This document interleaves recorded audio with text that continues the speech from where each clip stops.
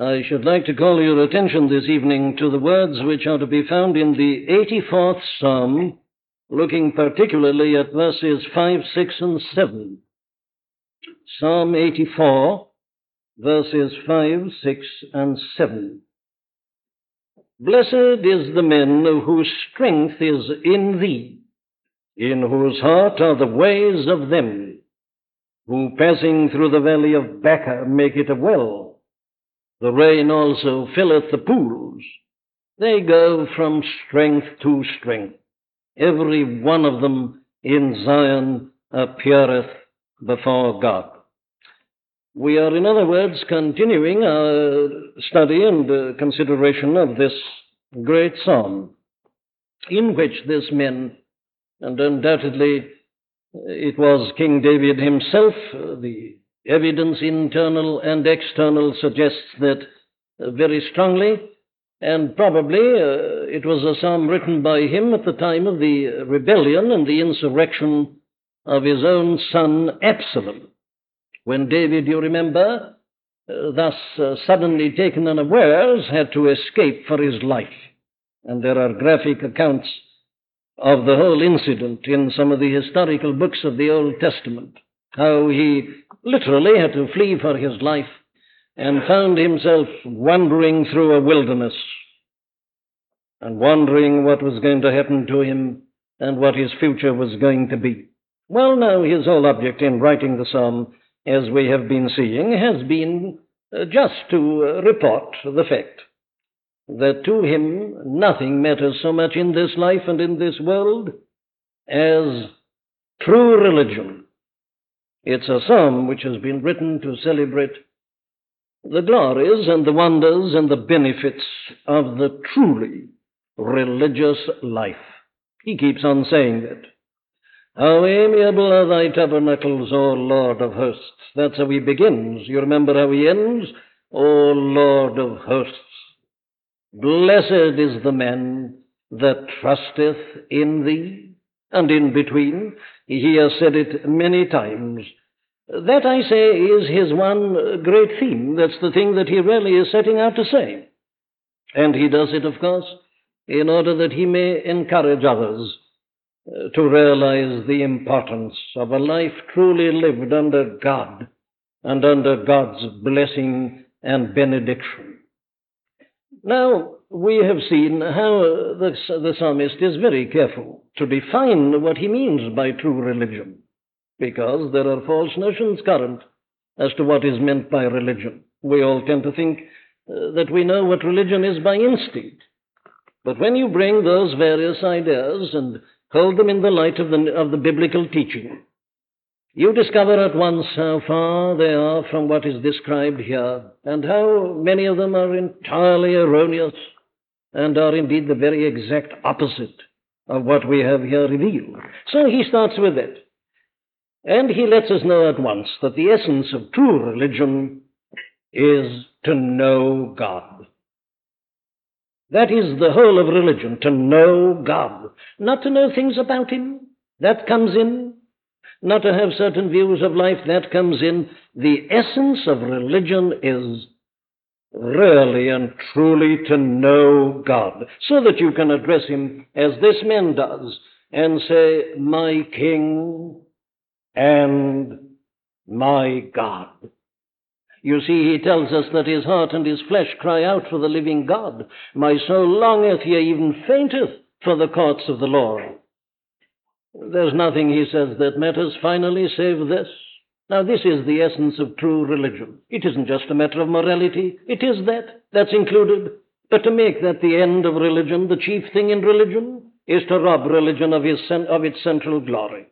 It's to know God. He's told us that. He's also taken the precaution of telling us where and how exactly and only God can be known. And he says the place where he is known is at his altars. Yea, the sparrow hath found an house, and the swallow a rest for herself, where she may lay her young. Where is it? Even thine altars, O Lord of hosts. I must start with this, my dear friends. It's no use going on to consider the benefits of Christianity unless you know something about Christ. It's at the altars that God is known. Yes, the altar of sacrifice. There is no knowledge of God except in Jesus Christ and Him crucified. He is the sacrifice that is placed upon the altar. He hath made His soul an offering for sin. No man, He says Himself, cometh unto the Father but by me. I am the way, the truth, and the life. No man cometh unto the Father but by me. But by Him we can come. Very well, He's told us all about this. And then, having thus laid down these fundamental and essential principles, without which I say there is no point in proceeding, He has gone on to describe to us something of the benefits and the blessings that ensue upon this knowledge of God and being in this place and position where God can bless us. Now, last Sunday night we considered one of these things. And incidentally, let me remind you of the fact that there is nothing that is so remarkable about this particular psalm as the way in which the psalmist uses his images and pictures and his analogies. He was a poet, of course. And the poet generally puts his truths in the form of pictures. He uses symbols, and this man was a poet, the sweet singer of Israel. And you remember that last Sunday night we found him comparing himself to a sparrow and to a swallow. And we saw, you remember, that he did that in order to tell us that the first and one of the greatest and the most blessed results of true religion and knowledge of God in Christ is that we are given a place of rest. We find a sanctuary. We find a place of safety. A place of peace and of protection. And above all, we find that place where we can lay our young, where the most priceless and precious thing that we have can be put in safety. Oh, the chief thing about Christianity is that it safeguards the soul. This thing which, according to our Lord, is more precious than the whole world. What shall it profit a man, though he gain the whole world and lose his own soul? Oh, the precious character of the soul. Well, here is a place where you can leave it. Leave it in the safe keeping of the strong arm of the Son of God, and it'll be kept forever. Lay your young there. Very well, there is our first picture. But now this evening we come on to another picture. And I think the order in which the psalmist puts these things is not without significance. I have a feeling that this is still the right order, so we come in these verses that we're looking at tonight to the second thing. What's this? What's the second great boon and blessing that Christianity confers upon us? Well, to put it in the form of a principle, it is this. It brings order into our lives. Where do you find that, Sir Samuel? Well, listen again. Blessed is the man whose strength is in thee. That's his secret, you see.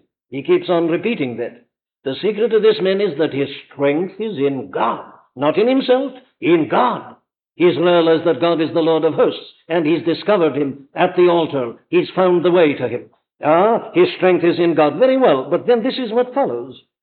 Blessed is the man whose strength is in thee, in whose heart are ways.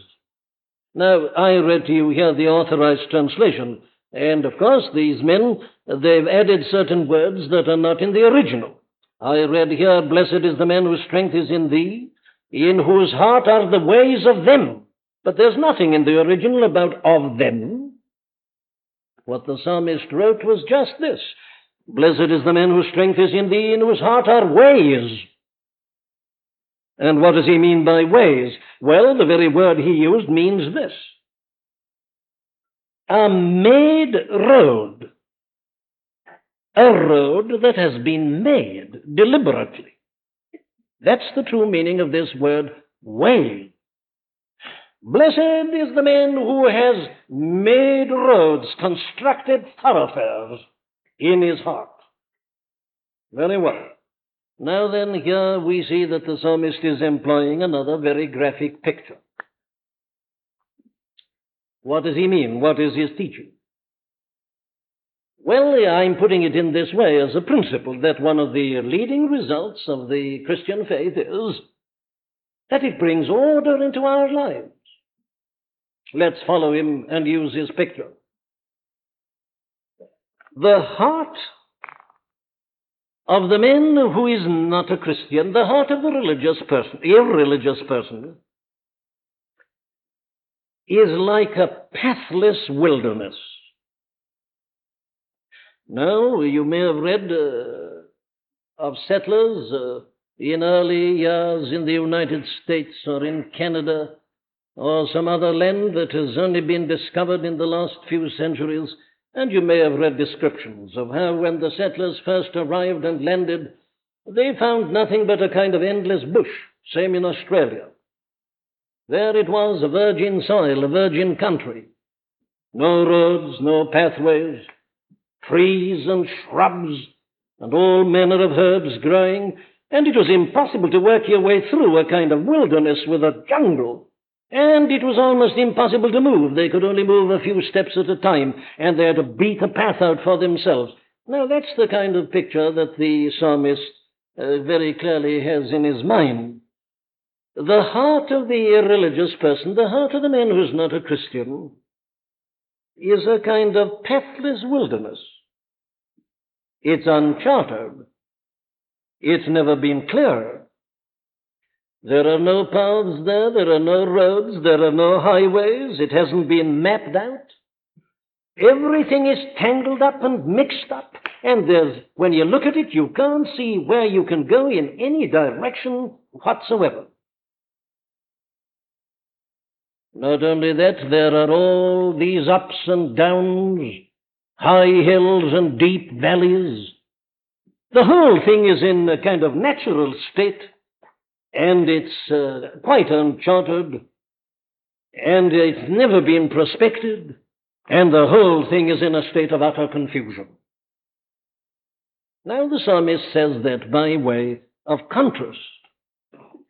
And it's very important that we should understand his teaching, because his teaching is nothing but an accurate description in detail of what we all are by nature in this life and in this world as the result of the fall and as the result of the sin of the first men. Our lives, I say, as they are untouched by the power of God, are simply like a pathless wilderness. What do I mean? Well, I mean something like this.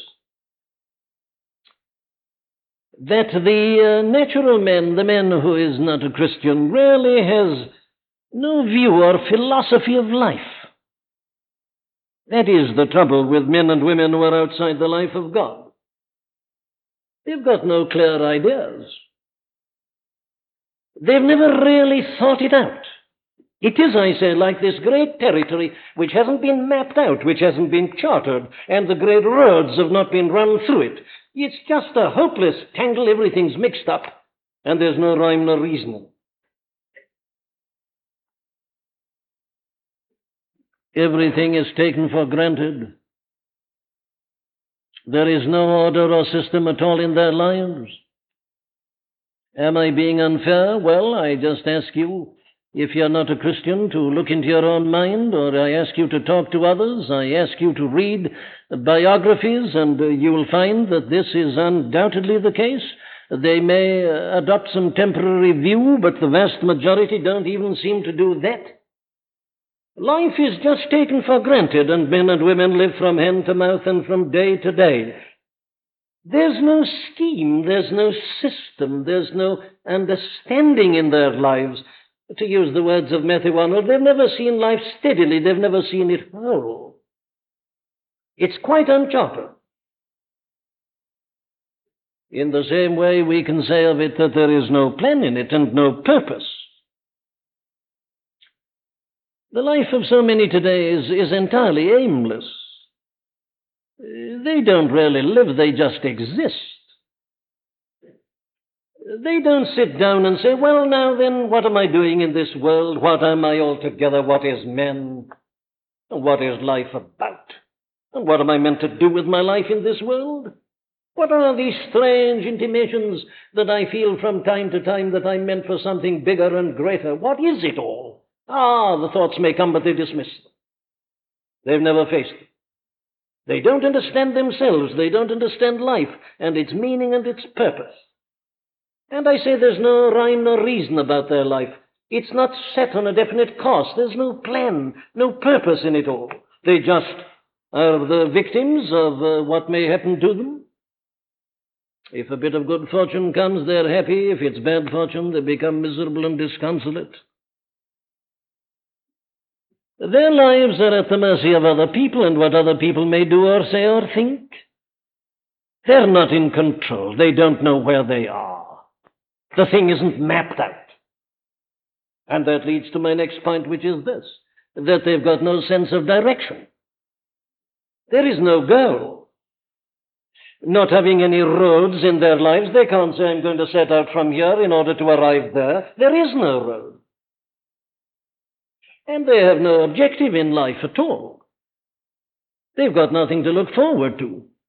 Have you noticed sometimes when you've read the biographies of men who are not Christians, how prominently this comes out? I must confess it always saddens me when I read of a man who's been great, if you like, as a politician or as a singer or as an artist or something like that, and here at last they've reached an age when they can no longer carry on.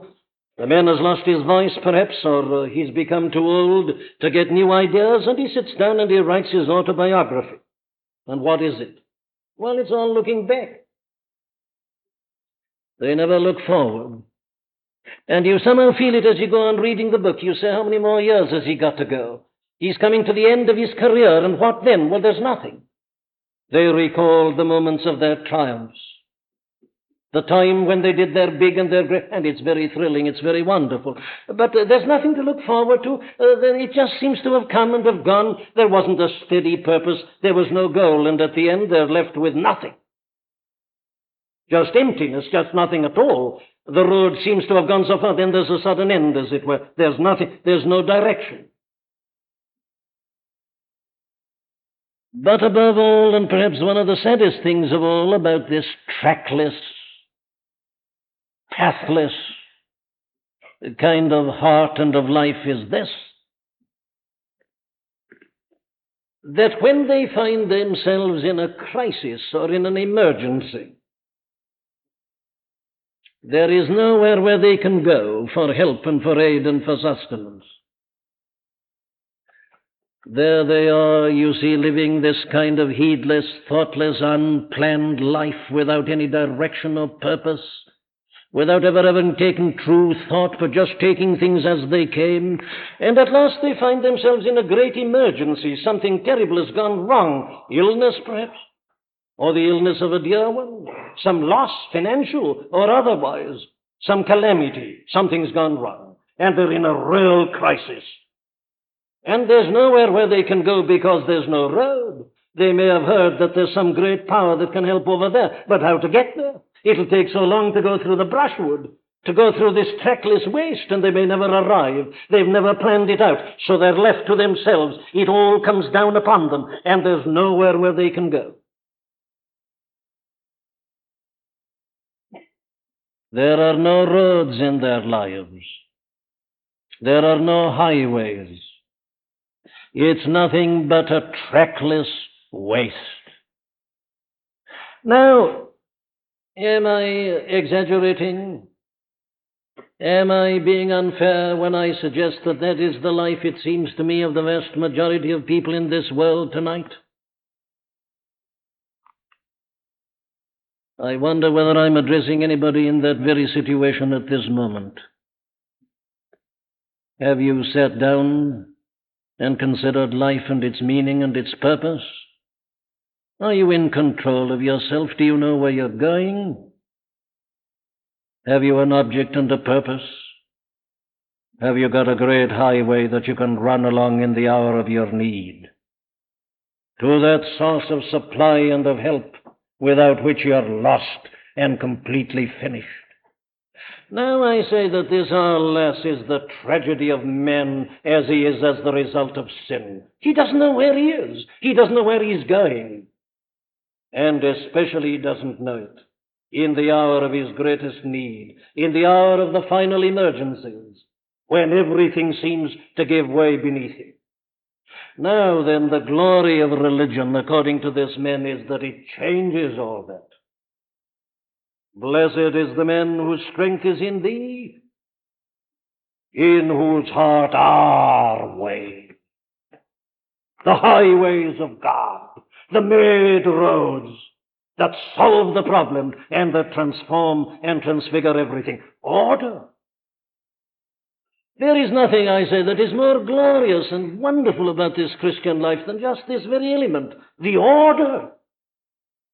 What am I talking about? Well, let me hurriedly tell you something about it. This is the great message of the Christian faith. How are these roads made? We must start there, mustn't we? How does it happen that a man who was like a trackless wilderness suddenly becomes like a chartered territory, with the great highways and arterial roads and the branches and the whole thing mapped out and laid out perfectly and everything in order, and he knows where he is and what he can do? How does it happen? Well, you know, I've already given you the answer in one of my readings at the beginning. It's all there in 2 Corinthians 4:6, isn't it? God, who commanded the light to shine out of darkness, hath shined in our hearts to give the light of the knowledge of the glory of God in the face of Jesus Christ. What was Paul thinking of when he wrote that, you think? Well, this is what he was thinking of. Genesis 1 and 2, first 2 verses in the Bible. In the beginning, God created the heaven and the earth. And the earth was without form and void, and darkness was upon the face of the deep, or if you like, chaos was upon the surface of it all. And the Spirit of God moved upon the surface of the waters. And God said, "Let there be light." And there was light. And from that moment, the chaos disappears and the order begins to come in. And life, creation, comes into being, and God looked at it all and saw that it was good. That's it. And you see, that is exactly what happens in Christianity. Into the chaos and disorder and this trackless waste of a man's life, there comes the operation and the activity of the blessed Holy Spirit of God. Oh, thank God it's still true. That's the thing that made Saul of Tarsus an apostle. That into the chaos of his life, God shined in the face of Jesus Christ, as he had done of the cosmos at the beginning, and order came into the disorder that had previously been the characteristic of his life. Oh, like a land being charted and mapped out and planned, the Holy Spirit begins to do his blessed work. What is it? Well, the work of the Holy Spirit is to lead us to repentance and to regeneration, isn't it? And what is this? What is repentance? Well, as I understand the 40th chapter of the book of the prophet Isaiah, and as it is quoted, you remember, in the 3rd chapter of Matthew and in other places, this is what happens. Repentance is that which prepares the way for the Lord. Repentance is that which prepares us for the reception of the Lord Jesus Christ and his new life. What is it? Well, here it is. It's the command, you remember, to make a highway for the Lord. How is it done? This is how it's done. Every valley shall be exalted, and every high hill shall be made low. The rough places shall be made smooth. Haven't you seen it being done? Haven't you seen it being done in this country? The road naturally went up and down, or the land went up and down like that. But you don't make a road like that, do you? A kind of switchback? What do? Well, you take off these mountains, as it were, and you put them into the plains, and you've got a level highway. The Holy Spirit does something like that. The Holy Spirit is the greatest leveler in the world. May I use a modern illustration? The Holy Spirit is a divine bulldozer. He just flattens. He convicts us of our sin. And when we thought we were great and mighty and knowledgeable and that we could manage our own affairs, he just puts us flat on the ground and discovers to us that we knew nothing, that we've all sinned and come short of the glory of God, that our lives were as I've been describing, and that we are nothing at all. Every high mountain shall be brought low. And then when we are so low as to think that we can never rise and that we are hopeless and damned, he raises us up again. Ah, said the ancient Simeon to Mary, the mother of the Lord Jesus Christ, as he held the infant in his arms, this child is set for the fall and the rising again of many in Israel, the leveler. The new road that is made, prepare ye the way of the Lord, make straight a highway in the desert for our God. Repentance. And not only repentance, I say, but regeneration. The new life. The new faculty, the new principle of life that is put into us by the operation of the Holy Spirit. Regeneration. For it isn't enough merely to pull down and to raise. You need some substance, some solidity. And you need a plan, you need a direction. And it all comes in Christ. Repentance, regeneration, the blessed work of the Holy Spirit. I mustn't stay with that this evening because I'm anxious to describe its results. But let us never forget that this is a work that can only be done by the Spirit of God. You see, mankind forgetting the Holy Spirit, failing to realize that redemption is the work of God and of God alone, has been trying to save itself. That's the meaning of planning. That's the meaning of philosophy. And the world has been very busy trying to clear the trackless waste, hasn't it? It's been doing it for centuries. And we've been told that at last we've got the expert method, but where is it? Look at the chaos in the world this evening. Look at the utter confusion. Look at the nations. They know not where they are, and nobody knows where we are going. What's the value of your philosophy in the modern situation? Or all your art and all that the world has produced? Is there a highway? Where is it? No, no. This is a work that God and God alone can do.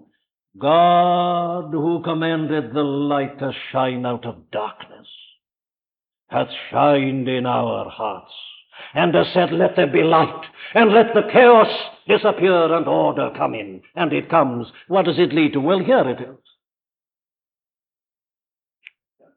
He gives us a clear view of life. He gives us a new way of thinking. The Apostle Paul, again, once and forever has put this thing so perfectly that I simply repeat his word.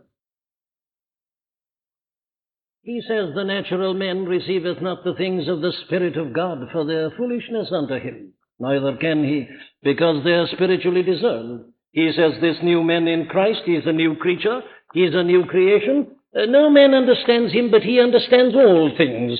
What's his secret? He says, well, this is it. We have the mind of Christ. A new understanding. Oh, my dear friends, never go wrong on this. Christianity is truth, and truth comes to the mind, and truth is intellectual. This isn't sub stuff. This isn't emotionalism. You know, the very first thing that happens to a man when he becomes a Christian is that he begins to think straightly. The highway of the mind is laid open, and he begins to see life as he's never seen it before. It comes, I say, and it gives him a new understanding. Oh, for the first time in his life, he has a whole view of life. What do I mean? I mean this. The gospel of Jesus Christ gives a man a clear view of himself, because it gives him a view of himself as under God and in relationship to God. And so he begins to see it all. He begins to understand himself and the causes of his failure and of his misery. Until then, he thought that all unhappiness was because of somebody else. Other people not behaving themselves as they should. He was perfect. If only other people would be the same. But they were saying the same about him. He doesn't understand the whole thing is chaos. And then things go wrong. Why should they go wrong with me? What have I done?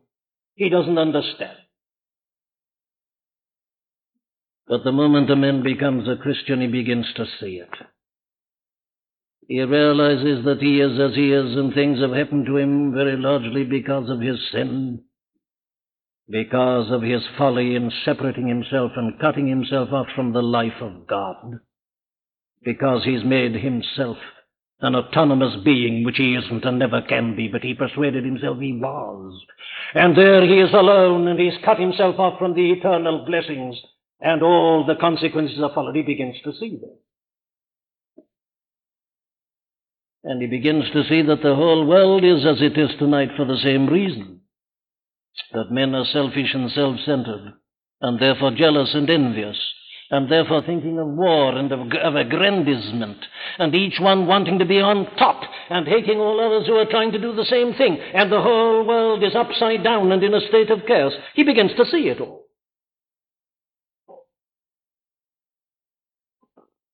So he is no longer bewildered as to what's the matter with himself nor with others, and thank God he goes beyond that. He sees how it can all be put right. He sees that all self-effort will lead to nothing, that all attempts at self-reformation are a pure waste of time.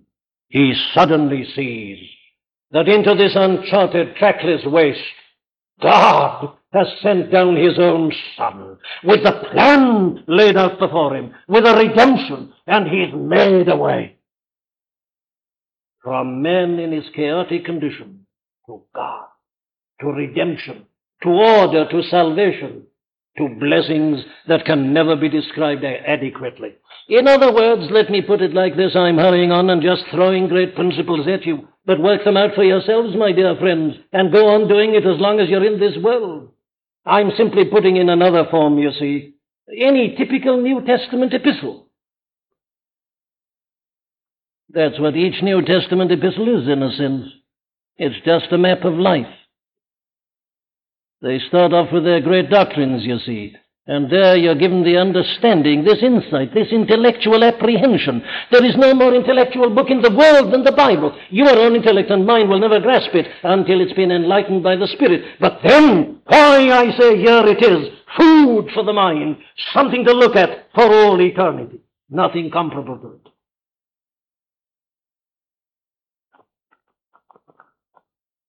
I stand in this pulpit this evening to say, and I say to the glory of God in Jesus Christ, I understand life. I understand myself. I understand life. I am not a bit surprised that the world is as it is this evening. Not a bit. I could have prophesied it. I began preaching 30 years ago, when people were still optimistic. There had been one world war, but they said, it's all right, we'll never do that again. And they were preaching with optimism, and I began preaching chaos and sin and man as he is, and I prophesied that war would come. Of course I did. There was nothing clever about that. I simply believed my Bible. I simply had a view of life presented to me here plain and clear. While man is sinful, there will be wars. And it's just idle fancy and nonsense to imagine that while men and women are self-centered and selfish, that they'll do anything but fight one another in some shape or form. James, you see, has said it all. Whence come wars amongst you? Even from your lusts that are in you. No. There is no difficulty about understanding the world today if you were a Christian and if you believe this message. It's all here. It's a perfect, complete view of life. But let me hurry on. What else? Well, it gives us a sense of purpose and of direction. You see, this shows us that life is, after all, just a pilgrimage. And that we are only strangers and pilgrims and sojourners in this world. The Christian starts by seeing that, and he's not depressed by that. No, no, he's got a sense of direction. He's working to a goal. He sees himself as a traveler. Of course, the people who are unhappy, you see, are the people who think this is the only life and the only world. And therefore they're horrified at the thought of death. Going out of this world is the last calamity. They say about a person who dies, poor so-and-so. The Christian doesn't. The Christian has an objective, a sense of direction. He has a purpose. Not only that, he has a system of living and order in his living. You see, the man who's not a Christian hasn't any system or order. He hasn't any discipline. He says, if I want a thing, I must have it. If I like a thing, why shouldn't I have it? Perhaps somebody else wants it. What's it matter? I want it, so I'm going to have it. Hence your divorce and all the rest of it. But when a man becomes a Christian, there is a way made in his life, not only an intellectual way, but a moral way. Those great New Testament epistles to which I've referred you not only have their great doctrine at the beginning, they then go on to apply them. They say, in the light of this road on which you're traveling, don't wander there, don't wander here, go straight on. Moral, understanding, planning, roads made, everything fitting in together. A great purpose in life, not only intellectually, but morally. Blessed is the man, says this man towards the end. No good thing will he withhold from them that walk uprightly. And what makes a man walk uprightly is that he's walking along a highway. He's no longer crouching there in this trackless waste and trying to brush away all these obstructions. The road is there, and he walks along it, a highway made by God, a way of holiness. He knows what he's doing. He's disciplined. He has a scheme of life. It's all there in the injunctions in the Old Testament and in the New. But I must add this to show you the complete contrast with the other. And this is in many ways the most marvelous and wonderful thing of all. They're all wonderful. And that is that this man, having a highway in his life, when he meets his calamity and trouble and trials, thank God, he knows where the road is. And he doesn't sit there frantically saying, if only there were a road and a way. If only I could get there, but I can't get through this brushwood. The road is wide open. When all things seem against me to drive me to despair, I know one gate is open. One ear will hear my prayer. The highway to God. It's already there. It's already been put within him. Christ has implanted it through the Spirit, and he can go straight on to it. But let me close by putting that to you in terms of the second picture which this man uses. Listen. He says, blessed is the man whose strength is in thee, in whose heart are ways, who passing through the Valley of Bacca, make it a well. Do you know what that means? What is this Valley of Bacca? Well, let me again put it in the form of a principle. The Christian life not only brings order into my life, but because it brings order into my life, it enables me to rejoice even in the midst of tribulation. What is the Valley of Bacca? Well, another translation puts it like this. As they go through the vale of tears, they make it a place of springs. The Valley of Bacca, the authorities say that a better translation is to say, the Valley of Tears, the Valley of Sighing, the Valley of Sorrow. Some say that the very tree which the reference is made to in this Valley of Bacca is that it was a kind of tear tree, and it was known as the tear tree. It doesn't matter whether Bacca stands for some particular kind of tree called a tear tree, or whether the word should really be translated tears itself. The idea is exactly the same thing. It's a place of weeping. And you notice he says it's a valley. Down in the depths. A valley always carries this idea in the Scripture of being down in the depths. when we are in a place that is shut in and hemmed in, and when there are trials and troubles and tribulations, and everything is calculated to make us miserable and utterly dejected and disconsolate, the Valley of Bacca. And you notice what he says. Who, while passing through the Valley of Bacca, make it a well. They turn it into a place of springs. They're in a place that tends to unloose the springs of our tears and the fountains of our eyes.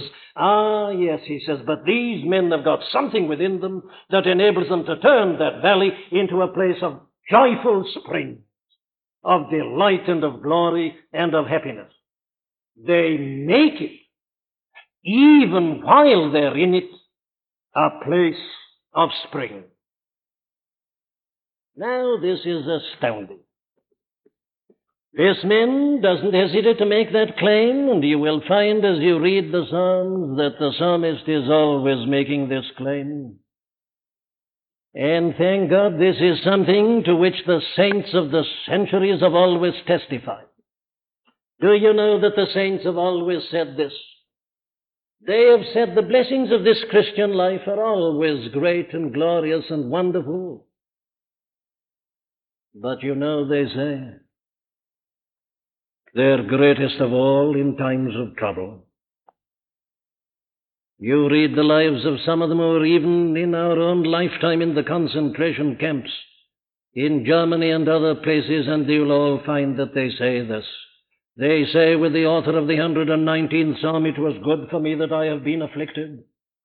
Yes, they say it's in the furnace you find the value of it. It's there. Now, this is the test of any view of life, isn't it? It's all very well to have a gay view of life while the sun is shining and when you're on your holidays. Here's the test.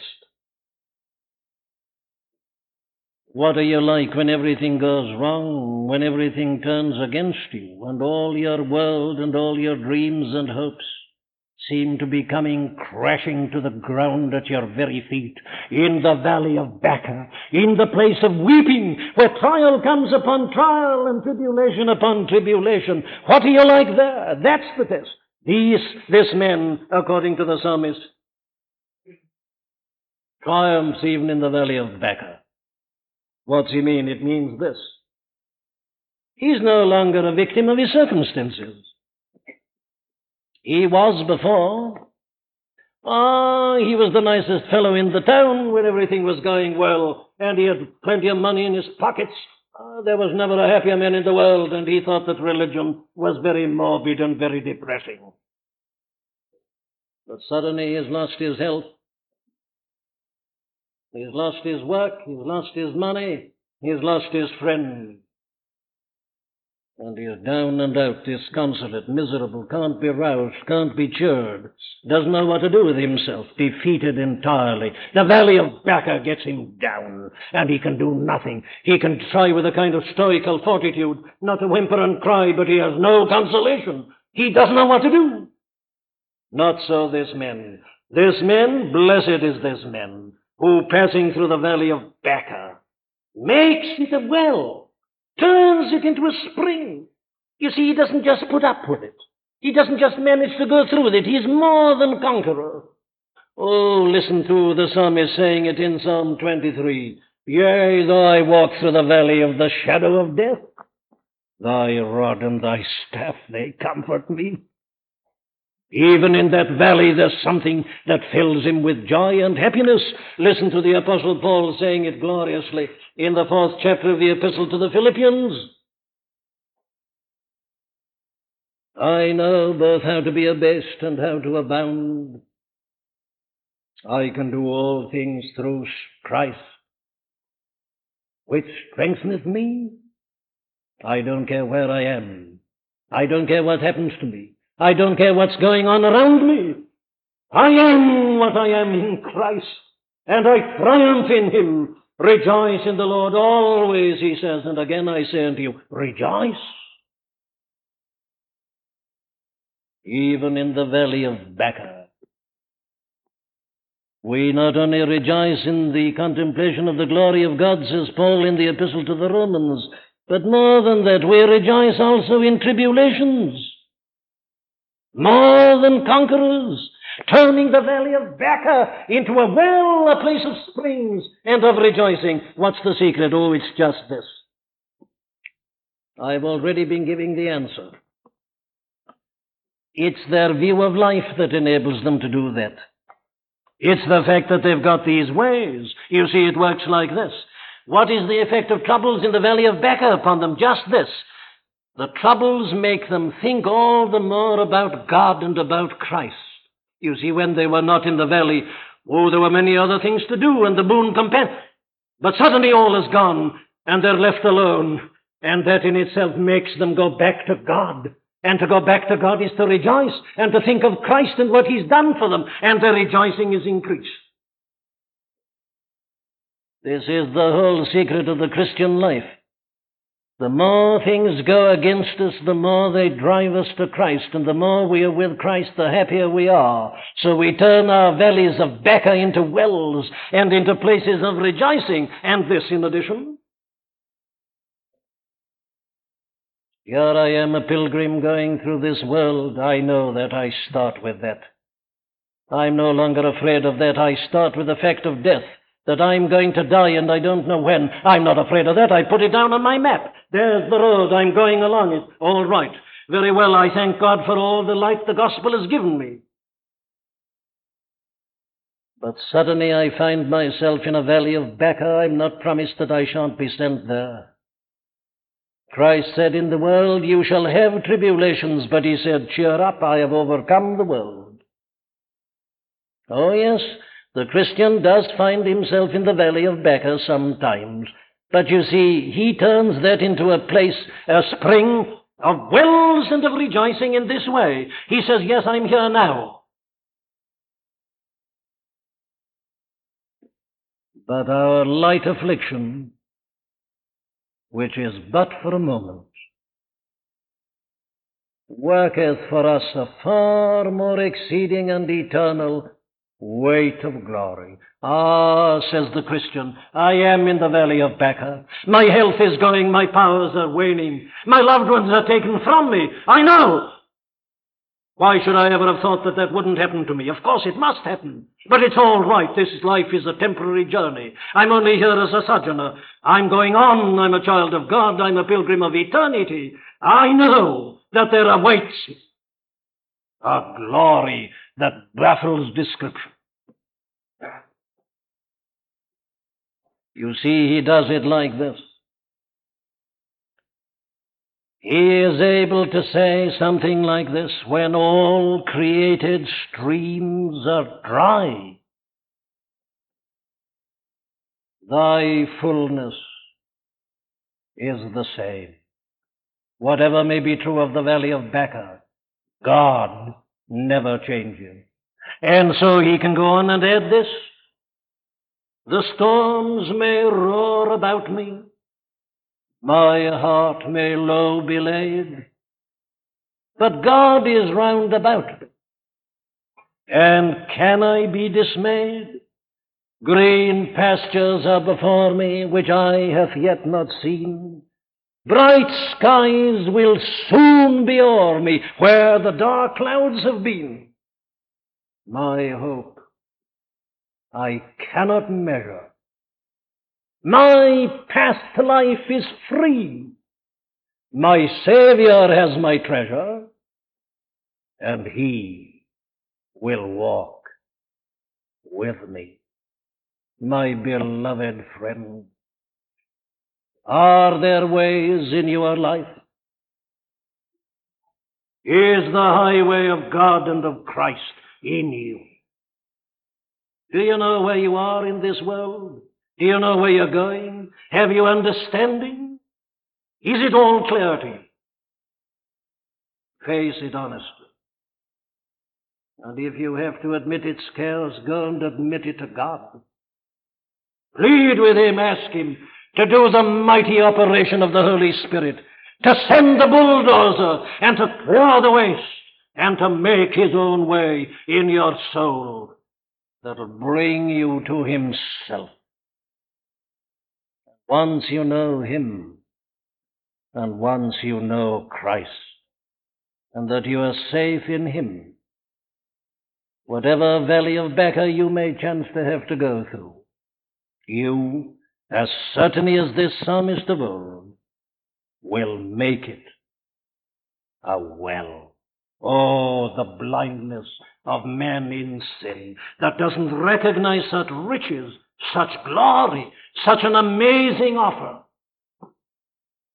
But here it is. Blessed is the man that trusteth in thee. Oh, yes, thrice blessed. There is no happiness comparable to this. Understanding, order, discipline, and a blessed hope that will never fade away. Amen.